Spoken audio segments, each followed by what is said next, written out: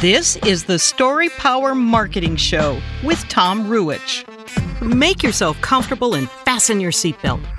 Tom and his guest are about to share powerful stories, trade business building insights, and have a few laughs. Tom created this podcast to help you captivate prospects and inspire them to act so you can get more clients quickly and easily. That's what powerful storytelling is all about. That's what this podcast is all about. So let's get this party started. Here's your host, Tom Ruwitch. Hello, this is the Story Power Marketing Show, and I am Tom Ruwitch. Today's episode is called Marketing Lessons from a Master Copywriter. As always, before I introduce today's guest, I'll kick things off with a story. There's a discussion board on Reddit called Keep Writing. Aspiring writers post works in progress on the board and ask for feedback. A few months ago, a dude called Ninja TR33 posted a story. The headline for the post said, "I wrote a story and wanted some feedback. Please be soft with me, though. I don't have too thick skin." My reaction when I saw that, oh no, Ninja Thin Skin has picked the wrong place to share his story. And oh lordy, what a terrible story it is. I can't do it justice today. Trust me, though, the story is laughably bad. I've written more about it, and I'll share the link in the show notes. A few people in the Reddit forum offered gentle feedback and advice, nothing that would pierce Ninja's thin skin. And then a guy named Zero Skull weighed in. He opened his comment by saying, "I've got on kid gloves made of the finest kid skin, but I am in the ring to make you a better writer and not to encourage you to keep sucking at writing. So expect a few swings and I may land a few punches." And then he offered 895 words of insightful, piercing criticism. Ninja Thinskin didn't like it. Here are some of the highlights from Ninja's reply. "Most of your questions are irrelevant or unimportant or already answered by the story. I made some things in the story nonsensical and hard to understand because to a normal, entirely sane person, the insanity of the narrator just shouldn't make sense." And then there's this in response to feedback that he had misused a bunch of words. "I was misusing some words to surprise the reader instead of to tell a story." Zero Skull's reply was short and sweet. "Don't reply to me, put it in the story." Ninja said he would not accept Zero Skull's feedback because, and I quote, "You're being so rude." From my ringside seat, Zero Skull appeared more helpful than rude, but the thin skin often interpret constructive feedback as a personal insult. Zero Skull had run out of patience. He took off the kid gloves and wrote, "Okay, never write again because you suck at it and you never want to be a better writer. Quit now and never do it again because you don't want it. Otherwise, put it in the story and be a better writer." Translation: quit whining, grow thicker skin, use my feedback, be better. Which brings me to my guest today, Kim Krause-Schwalm, who teaches that the best copywriters and marketers have thick skin. Kim is an A-list copywriter and a master marketer who once said this: "Copywriting is all about resilience." At a copywriting boot camp she ran a few years back in LA, she said, quote, "It's not just about being a good writer. It's not just about being confident or being able to talk to people or get clients. It's not even necessarily about being smart. It's about being resilient.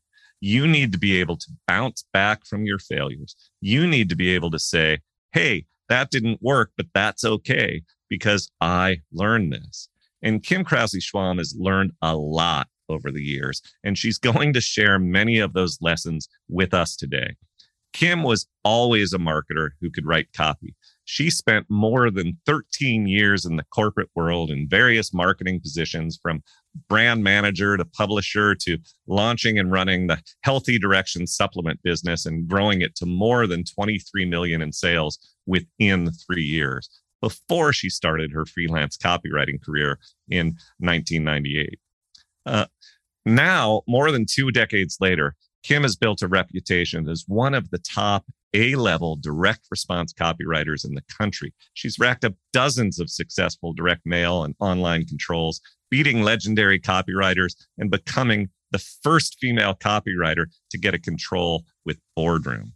Kim writes winning copy and creates breakthrough marketing strategies for leading companies such as Soundview, Bottomline, Green Valley Natural Solutions, National Geographic, and many others, both in the United States and from England to Germany to Singapore.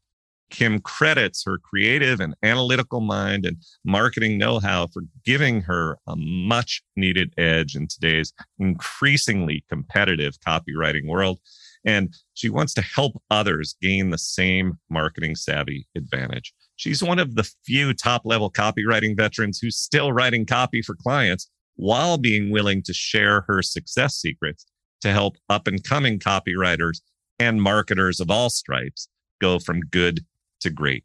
Kim, welcome to the Story Power Marketing Show. It's great to be here. Thank you. Yeah. And so lessons learned, thick skin, resilience. I said that you have learned many, many lessons over the years. Let's just begin to unpack it. What should copywriters or marketers of all stripes, as I said, what should they know about how to create more compelling copy, more compelling content that attracts clients and inspires them to act? Well, it's funny. I did another presentation a few years later after the boot camp, and I went deep into 3 lessons I learned early on, and they all resulted from 3 of my projects that I did as a freelancer, first few years, 2-3 years. And the initial time, they all bombed, but I got a second chance with each of them. And on the second try, they became huge winners. And that is a good place to start today, because they kind of have to do with copy. And I'll have to try to remember exactly what they were now. But the first one, let me just kind of go back in time here in my time capsule. I remember getting an opportunity to write a financial newsletter promotion. And I had never written a full-length financial newsletter promotion before. I think actually I have done a lot of copy for the client, but not something of that caliber. And I went up against none other than the late Jim Rutz, who was a legendary copywriter. And he had this control promo that was doing great. This was back in the days of heavy direct mail. He had on the front of his magazine style self-mailer a presidential seal. This is when George W. Bush was president. And it looked literally like something from the White House.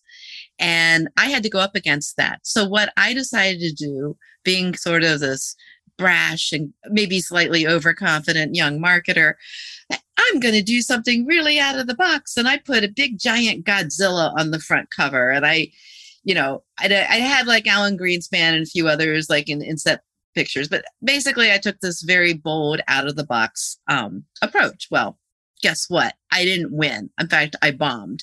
And what I learned from that, because something you said very important, was you have to learn from every single mistake you make. Mm-hmm. And I'll have a little side story on that in just a second. But luckily the client was very happy with the rest of the promo, and they had the foresight to say 6 months later, you know what? Here's another upfront fee. Go ahead and write a whole other new package for the same product. So this time I took a little bit different approach. I thought, let's look at really what's been working for them in the past and what other people are doing. And let me, how am I going to get, what is it that's really making this thing work? Well, it looks valuable. It doesn't look like advertising, right? It looks like something official, which PS, the second time around, they could not mail the same promo for Jim Rutz because they got a cease and desist letter from the White House. I was like, well, I still have not reached that pinnacle. I still want to get one of those. That hasn't happened yet. So he had a whole different cover.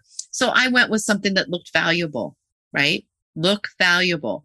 And you can apply this to pretty much anything, right? You don't want to look, as soon as you look like advertising, this is where the storytelling comes in so valuable too, right? You draw people in other ways. They don't even realize this is a sales message or being sold. So in this case, I used it made it look like an actual newsletter being mailed to them. But it was all sales copy. And then I was able to get the control and beat Jim Rutz. And so that was, again, it all started from what did I learn from this massive failure where I could have just tucked my tail between my legs and run off and said, I suck. I'll never be able to make this happen. Right. But you've got to learn. And I will say during my my several years I spent at Phillips Publishing, where I did launch the Healthy Directions business, we all had a very humbling exercise we had to do each month, no matter what level you were, if you're just a beginning manager or, marketer, or if you were at the top level. Everybody had to submit their lessons learned for the month to the president of the company. And then in our monthly management meeting, we would all go over them. And so it just taught you that, hey, failure is okay. It's what you learn from it. And we all can learn, and we're sharing. And so we're not just making the mistakes in this little bubble. Other people in the organization are sharing what they've learned. And so it was really valuable. And I think that's one reason I've just always embraced, to some degree, failure. I mean, it's hard, but you always have to think about, what can I learn from it? Yeah. Fail forward. Amen. And I need to put into perspective this story that you just told, and partly by describing for those who may not know what a control is. The idea of a control in copywriting is that you have put out a letter, an advertisement, whatever it may be, that is performing at the top of the heap. And sometimes for some products, controls might run for years and years and years. And what will happen is the smart marketers and the organizations for which you worked were smart people. Mm-hmm. They will then ask the other copywriters to come in, either in-house or contract copywriters, and try to beat the control, try to write another letter or ad that performs better. And so they're constantly hopscotching and improving on the control. Jim Rutz, it's like optimizing. It's like constantly optimizing. Yeah, exactly. And Jim Rutz is a legend, one of the great copywriters, on most people's top 10 lists, easily, maybe top 5 lists. Jim Rutz is a copywriting legend. And the fact that Kim beat Jim Rutz on a control is no small thing. I think it's an awesome story. You have other ones. I do. And it's funny because I was actually very shy for years about, I shouldn't go around saying that, or, I didn't really need to, because as soon as I beat Jim Rutz, Brian Kurtz heard about it, right? Brian Kurtz at the time, he's an extremely legendary marketer.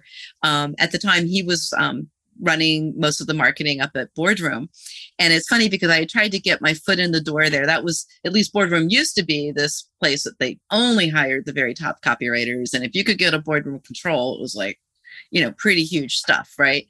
But I tried getting my foot in the door, and it was kind of like, oh yeah, whatever, we'll get back to you kind of thing, right? And then he heard that at a marketing roundtable that I had the control, meaning, the winning promotion for this top financial newsletter, and that I had beaten Jim Rutz. And he literally couldn't call me fast enough and was like, can you write for Boardroom? And I'm like, I don't know, maybe, no. I think I can fit you guys in. And so, that's kind of what happens in the competitive direct response world. And so, then I got a chance to learn one of my second most valuable lessons about copywriting and communication in general. I was hired to go up against a 7-year control that was considered unbeatable by Paris Rampopoulos, who is another top legendary copywriter. Top 10, top. And the promo was, again, it was something that was looking valuable. It looked like an actual letter, a number 10 envelope from the IRS. You're going to open this thing, right? You're going to get in there and you're going to realize, oh, wait, they're selling me tax advice for a tax, newsletter. But it gets you in, it gets you to open it, et cetera. So this was really doing well. Kim, I want to note one thing, because you said this before. I'm sorry to interrupt, but it's okay. It's a really critical point. You talk about, you open it and it's sales copy, but one of the most powerful things about good sales copy is that the copy itself is informative and providing value, valuable. it's rewarding you, is making you better. Bob King, who was the president of the Phillips Publishing Consumer Division, I learned so many lessons from him. And that was one of the things he always said is you want your reader, your prospect to feel better off for having read your promotion in some way. And if you can do that, even if they don't buy right then and there, they're going to be more likely to open your stuff and they're going to buy. They're going to eventually buy from you. Yeah. And it's that lesson applies. Yeah. And that lesson applies whether you're writing long form sales letters and newsletters for the purpose of selling a book or a subscription. It also applies to your emails. These lessons are applicable whether you're aspiring to be the control writer for boardroom or some other business like that, or whether you're just trying to write better emails or better social posts. All of these principles are applicable. So I interrupted your story. Yes. No. And it's even keeping your current buyers engaged, et cetera, right? Yeah. It's the whole thing, the bigger picture. So you're on your way to beating Paris. So I'm looking at, all right, I got to go up against the unbeatable Paris control, right? Yeah. So I'm like, okay, I've learned from my past experience. Well, what else are you guys mailing for your other newsletters that's working, et cetera, right? Well, there was like something they called a faux issue. Again, kind of similar to what I did with the financial newsletter promotion, where it was like this 4-color self-mailer magazine style thing. And it looked like had a little masthead, but had all these little mini articles. And Boardroom is very famous for all their bullets, the fascinations and all the compelling stuff that get, all the teas, et cetera. And so anyway, I studied those and they agreed, we think a faux issue would be the way to go because that's what our current controls are for some of our other newsletters. So I'm like, cool, I'll write a faux issue. So I write this thing and oh my gosh, it was, really some really great copy. And then on the front cover, I decide for the headline that I'm going to use this, the Tea Party, the tax revolt thing. I have like this nice little sketch graphic in there. And it's some kind of headline like declare your own tax revolt. And I forget, something along those lines, right? And I remember even talking about it with a good friend of mine, Carlene Anglais-Cole, who is also now a top A-list copywriter, but she's somebody I used to work with at Phillips. And we both were kind of just getting into freelancing around the same time. And we'd share our little war stories. And I remember running that by her. And she's like, I have to kind of stop and think about that. And I'm like, oh yeah, but it's all going to be great, whatever, right? Well, I came within probably 10 or 15% of beating the Paris control, but to get a boardroom control, you actually have to test at least 15% higher in order for it to be declared the winner. So it was close, but no cigar, right? Mm-hmm. But they weren't ready. None of us were ready to say, oh, let's scrap it because it did very well. I mean, just to even come that close on the first try is very impressive. So again, second chances, right? I love my second chances. I went back to the table and I just reworked that headline and that lead. I made it not about, something that happened 200 years ago or 300 years ago, but made it relevant to the prospect. And I made it a clear message, right? Be clear was the lesson I learned kind of the hard way. So the main headline was something along the lines of simplify your taxes and give yourself a tax cut. Oh, okay. Now you're talking, right? And then the lead was just very much like agitating the problem where they were, the frustration points, just in the past year, there's been 36,970 tax changes. How are you going to know them all? How do you know you're not paying too much, et cetera, right? All those fears and things, and just getting right into it rather than we don't want to do another whole, tax revolt, tea party. Yep. And you used a really, really critical phrase there, relevant to the prospect. Yes. Speaking about their life, their world, frustration, confused. How do I keep track? Yeah. How am I going to file my taxes this year? Don't try to be too cute or clever. It always backfires. Yep. Just simple. Get to what is relevant to the prospect, which is a great segue into something that I know that you are awesome at doing and awesome at teaching, and that is research. Mm-hmm. How do you figure out what is relevant to the prospect? Well, I mean, there's a whole lot of ways you can go about doing this. Yeah. Talking to actual people who are similar to your prospects. And that can be hard to do these days. Not everybody wants to pick up a phone or call people, but if you can do that, if you can, for example, what I've done in the past sometimes is I've asked a client for a list of, say, 100 repeat buyers of the product, right? And then I will call, I might call all 100 of them, but as long as I can call enough to complete anywhere from maybe 5 to 8, interviews, very brief interviews where, well, sometimes they'll go on. Sometimes they'll go on for a while, depending on the person. But then I have a picture of this person that I'm talking to. And it really helps to just, who is this person? I mean, early on in my career, when I worked actually at Blue Cross Blue Shield of Maryland, I used to market health insurance directly to the senior market. And I'll never forget going. This brings back almost painful memories. I remember going to speak about our Medigap products to an audience of about 250 seniors at this massive center. I was probably like 26 years old, and they saved me till the end. And then when they brought me out, and I was like from Blue Cross Blue Shield, I gave my whole presentation, and then it was like one angry complaint after another. And what do you do with your claims? This and that, and blah, blah, blah. I felt the sweat dropping down my back. But anyway, I had a really good idea who these people were and what their pain points were. I used to counsel seniors on health insurance matters and other things. So most of my career, I've actually spent writing to that same senior market, whether it's been financial products or health insurance or supplements, right? Nutritional supplements.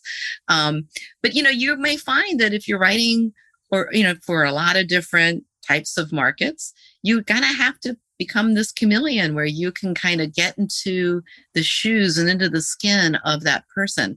And you can definitely spend time lurking through forums. You can find so much online right now that, we didn't have really available 20, 30 years ago.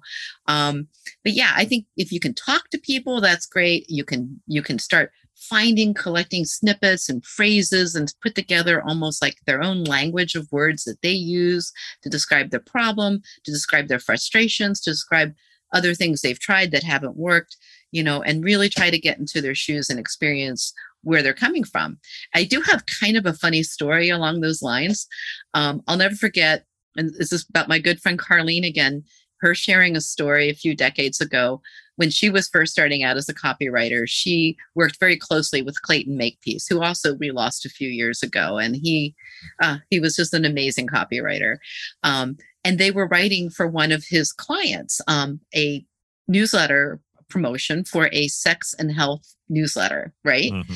And so the client was reviewing the copy with him, and he was like, oh, this one passage that was it's just so sensitively written and, really got across like the intimate and, the feelings of intimacy and emotions. And Carlene, you really did a great job with that. And Clayton's like, oh, actually, I wrote that. Right. and he's like, well, wait a minute. There's this one passage. It's just so, whoa, it's just like so strong and passionate. And it's just like really hot and, torrid and all this. And Clayton, you did a great job. Carlene's like, I wrote that, So it's just sort of, I guess I'm saying that to illustrate that you don't have to be the prospect. You don't have to be the market. I mean, I have written so many, I've written promotions for like prostate health, right? I don't have a prostate, right? Yep. But I can put myself into the shoes of a man who is suffering from prostate problems and all the other feelings and emotions that go along with that. And just as the greats like Clayton and Carlene, Clayton could put himself in the shoes of a woman, in this situation. And Carlene could definitely take on, hey, I'm a man with, sexual impotence problems, So anyway, it's just like, you don't have to be that person, but you have to become that person. And you have to be deliberate about figuring out how to put yourself in their shoes. The story of, reaching out and talking to the top customers, if you can, is such an important one. When we talk about story discovery and story power marketing, we note that so many businesses, when they go through the exercise of creating the prospect persona or whatever they call it, they'll put themselves in a room with a whiteboard, they'll write down the thing, they'll fill out a worksheet that they got at the back of some book, and they think they're done. I've done it. They pull from their head. And I know from you and from so many of the other great the great copywriters, Eugene Schwartz. We don't write copy, we assemble it. That's what he's talking about. Yes. He's talking about going and doing the research, yes, the research, gathering the building blocks, yes, and assembling it. And so even, moving beyond the whiteboard and pulling the stuff out of your own head to your own customers is such a critical step. And most businesses, when you say, hey, let's call a few customers and talk to them, they think about that only in the context of, okay, we'll have a case study that we can publish on the website, or a couple of testimonials that we can plop into, our footer or whatever. You're talking about putting yourself in their shoes. So when you market moving forward, when you write copy moving forward, you're feeling what they're feeling. You're using the words that they use. You are all about them. And when you do that well, starting with research, when you do that well, that's when you write captivating copy, whether it's a single email or whether it's a long form sales letter. And so that's such an important idea. Businesses, especially small businesses, let's get a quote for a testimonial or a case study. It can carry you so much further than that. So be deliberate, as Kim said. Absolutely. About reaching out to, Go ahead. When I was running the Healthy Directions business, and this was like a very startup mode, it was sort of pre-internet, really. We weren't doing much on, with email marketing even then. And, we got so much information from, like, I would literally drive like an hour away to the call center and just listen in on phone calls, do that regularly. We would call and talk to people again, even then, before I was a copywriter. I remember this woman, B. Cavilla, and I oh my gosh, I kind of got to know her. She bought all the Dr. Whitaker's vitamins, and she told me how she was at 80. She was going out dancing on the weekends and this and that. And the next thing I know, I put her on a cover of one of our catalogs and, had a great quote to use. But more than that, it just kind of kept you engaged with your customer's experience. It helps keep you excited really about what you're doing and close to your mission. And how can you improve? You got to hear it from, what are the customers saying? We used to do this all the time, even when I worked at the Blue Cross Blue Shield division. We had this individual market division that I was working for when I was marketing the Medicare supplemental policies. And when I first joined, it was just this one guy doing the marketing, and he had just joined the company with a direct response background. And it was the money losing division of the company. It was like, oh, you have these policies we have to offer. And it's like, we're a nonprofit and all this. Within 3 years, we became by far the most profitable division in the company. It broke off into a separate subsidiary with like 20 people, contributed, if I recall, it was like at least 40 million in net profit to maybe, maybe almost a third of the entire company. And it was an amazing success story. And one of many things we did was listen to our customers all the time. We would bring customers in just for focus groups, informal groups where we'd feed them, breakfast and listen to all their complaints. We'd all be kind of sitting there. We did formal focus groups. We did all sorts of research all the time to just stay in touch with these people, going out speaking at these events like the one I described earlier, but just always keeping who that person was in front of us. It was a great lesson. It was my first marketing jobs. And then, of course, did that throughout the time at Phillips Publishing. And I've tried to incorporate that into the work I do for clients and, always keep who that target customer is in mind. Yeah, it's great advice. That customer who's complaining and the customer who's happy, they're telling you a story about what they want, what they need. And when it's a complaint, they're not only instructing the marketing and the copywriting, but they're also instructing future product development, make the operations and the product better in response. Not always. I mean, sometimes you make the judgment that feedback is not relevant, is not the right thing, but so often it can be really, really valuable. So speaking of product development, I know that one of the key elements of research that you believe in, that was, speaking of Eugene Schwartz, a big piece of what he did with his research is talk to the people who created the product. Absolutely. So tell us a little bit about that part of research and how that instructs the marketing, the copywriting that you do. Yeah, that is a huge step. I'll never forget one of the first promotions I created when I was working in-house at Philips was for an air purifier. And of course, I had never written anything about an air purifier before, but I did all the usual research. I looked at what Consumer Reports says. I looked at the competition. But the most valuable, by far, research I did was interviewing the person who developed and created the product. He was the owner of the company. I even flew up to Buffalo, New York in the middle of winter to tour his factory and see how they were made. But I could take that thing apart. I probably could have built one myself. But here's why it made it so much more superior to any other air purifier. His whole story of why he created it, the origin story. Always talk to your client.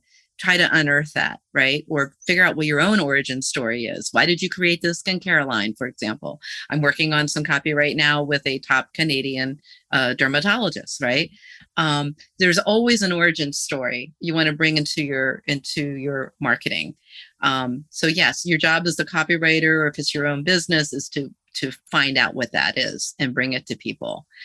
So in the case of the air purifier, he had a granddaughter who had very bad allergies. He couldn't find anything that worked for her.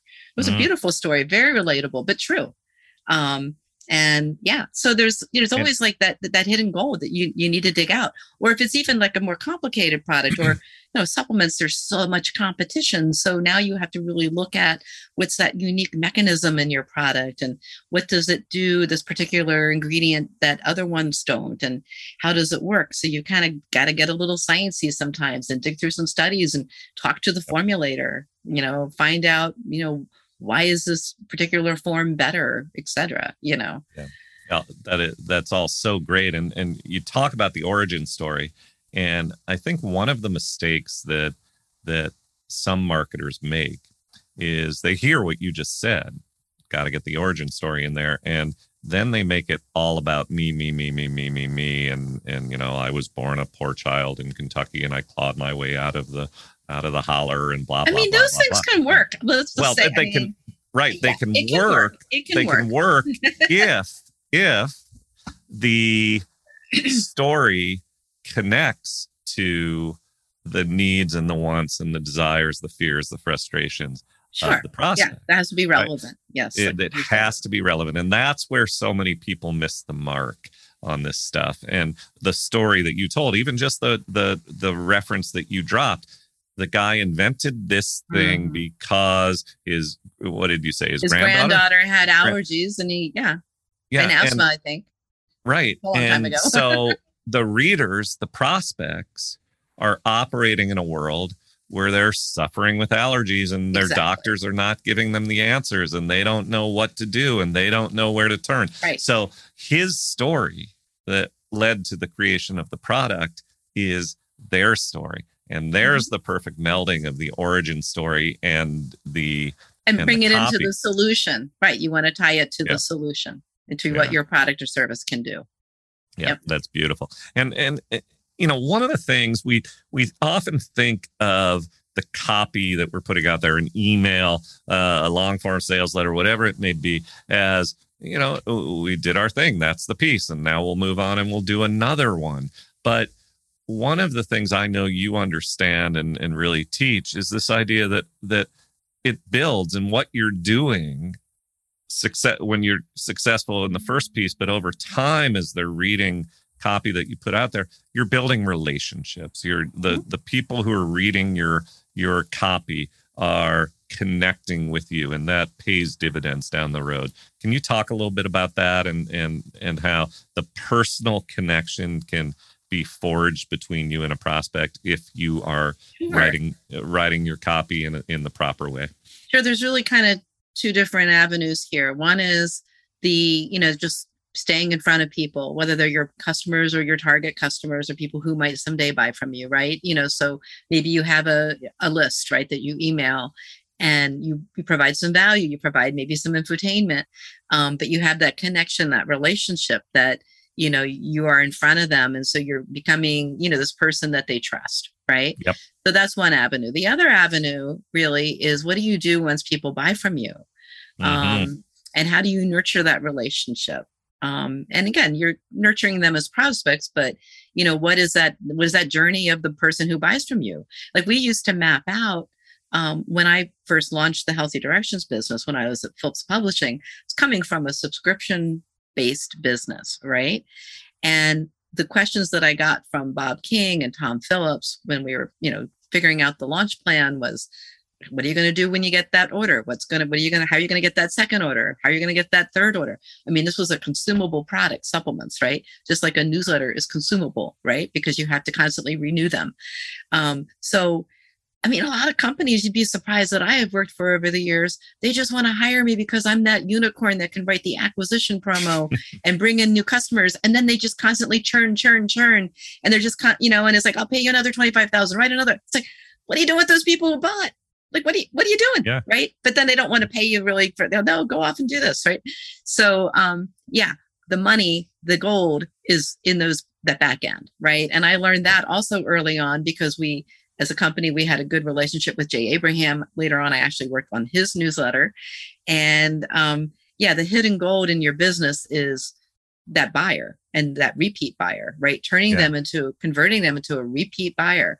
So, right from the get-go with the Healthy Directions business, we mapped out what their journey was and how would we follow up with them. And maybe we put them into an auto ship, but not everybody wanted to buy auto ships. So we had another whole option for them. That actually, still to this day, they have people who just do these stock up mailings, which I kind of came up with, in this Dash for Cash thing where we were like, what else can we do to bring in money?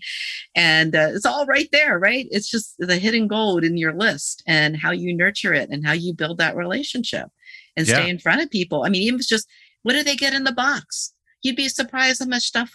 We're all buying more stuff, right? By getting delivered. What's in the box? The box should be its own experience.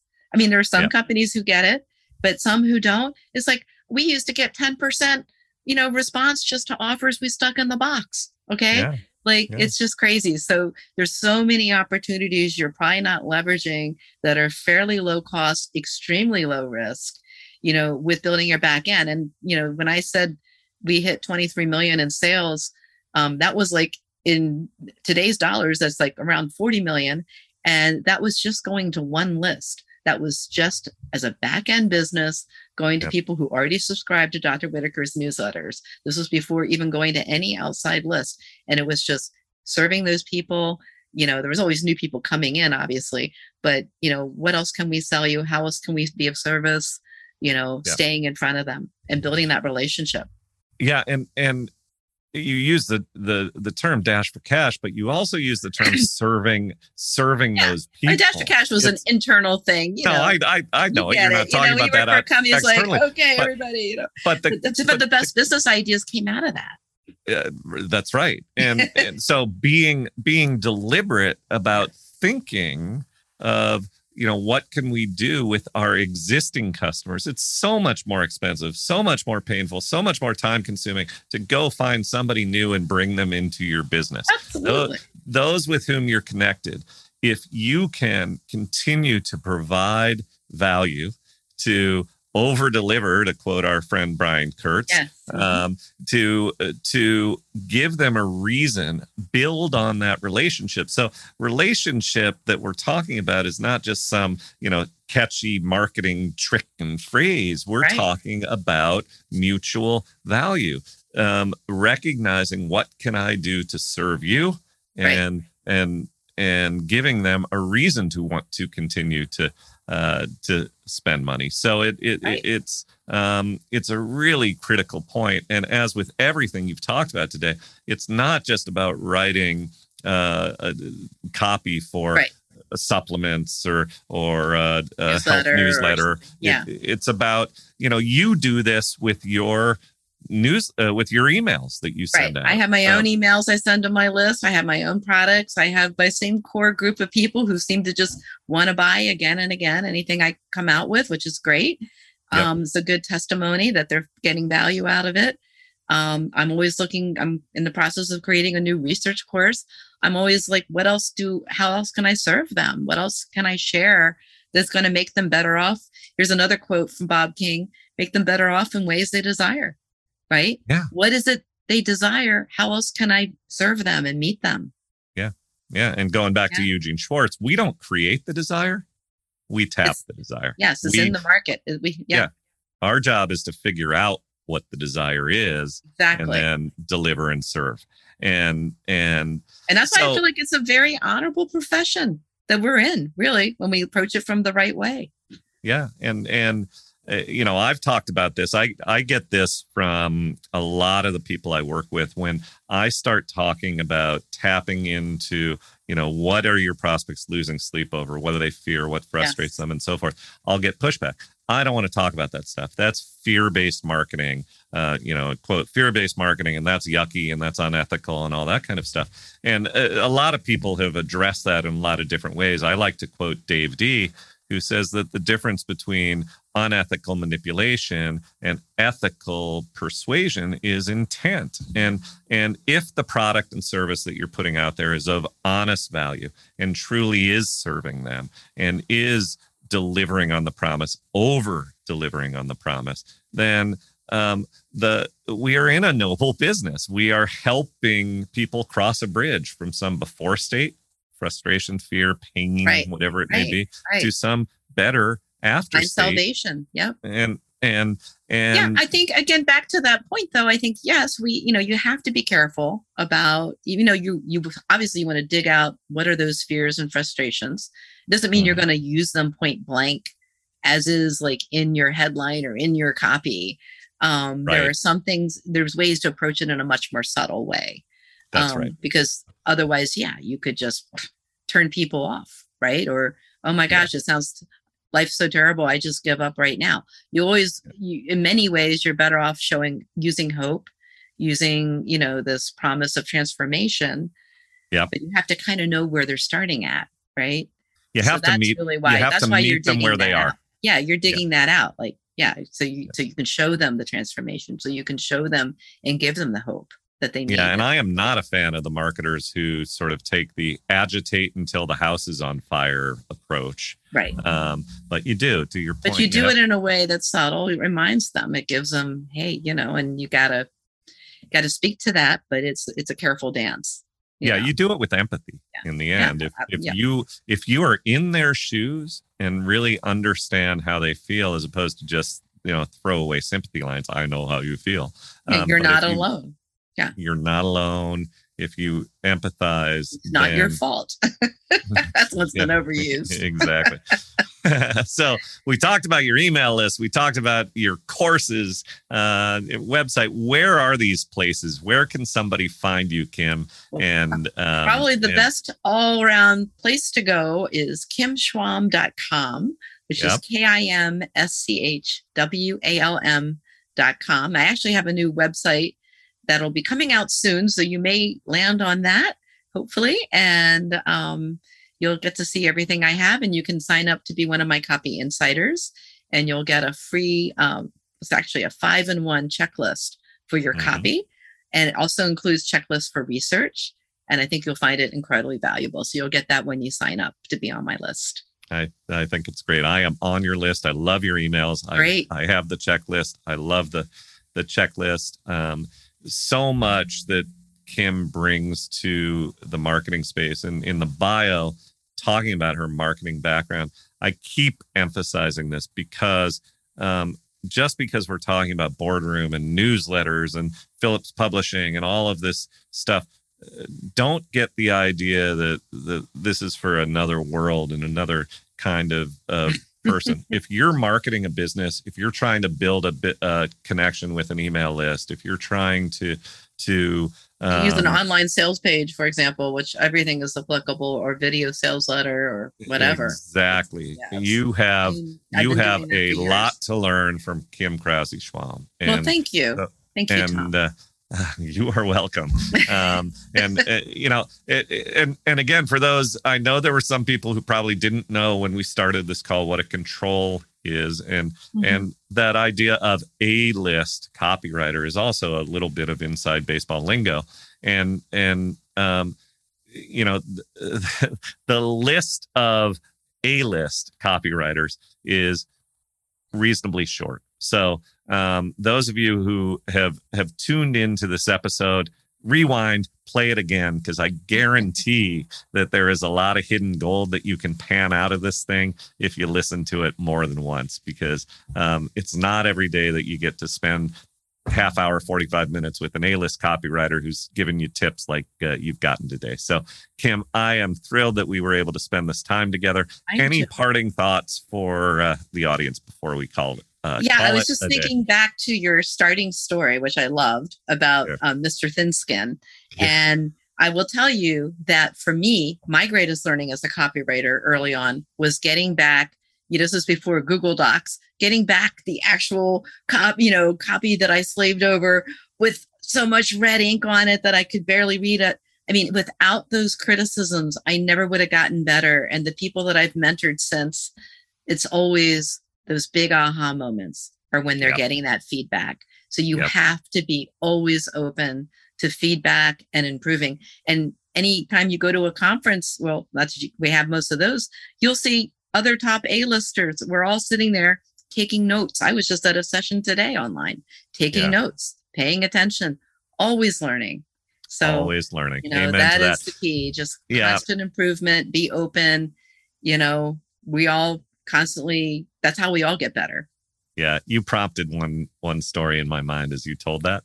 I worked for 10 years in the newspaper industry before I became a full-time marketer and an entrepreneur. And at one of the newspapers where I worked, the daily routine was the executive editor of the paper would take the front page and then also the front of the local news section. So the most of the key news stories in the entire newspaper. And he would mark them up in red ink and put them out on the bulletin board. So this was not just, hey, Tom, here's what I have to say to you. This is, hey, everybody, here's what Tom did wrong. Here's what Bill did wrong. Here's what Susie did wrong. Here, and also what they did right. He would mark up the positives.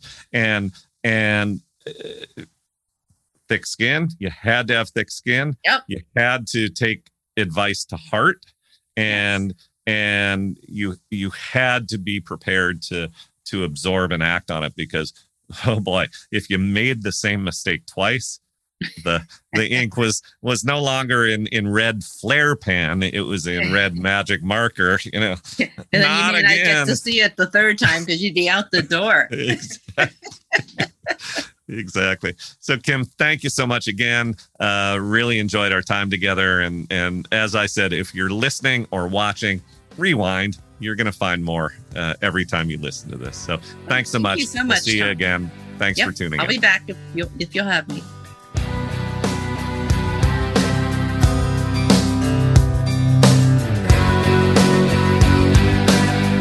Thanks for listening to the Story Power Marketing Show with Tom Ruwitch. If you liked what you heard today, visit storypowermarketing.com/resources, where you can sign up for Tom's entertaining, informative, must-read emails. Download free business building resources and discover other opportunities to help you harness the power of storytelling. That's storypowermarketing.com/resources to help you captivate prospects, inspire them to act, and grow your business with greater ease and joy. Also, please remember to subscribe to the Story Power Marketing Show with Tom Ruwitch and review it on iTunes or wherever you get your favorite podcasts.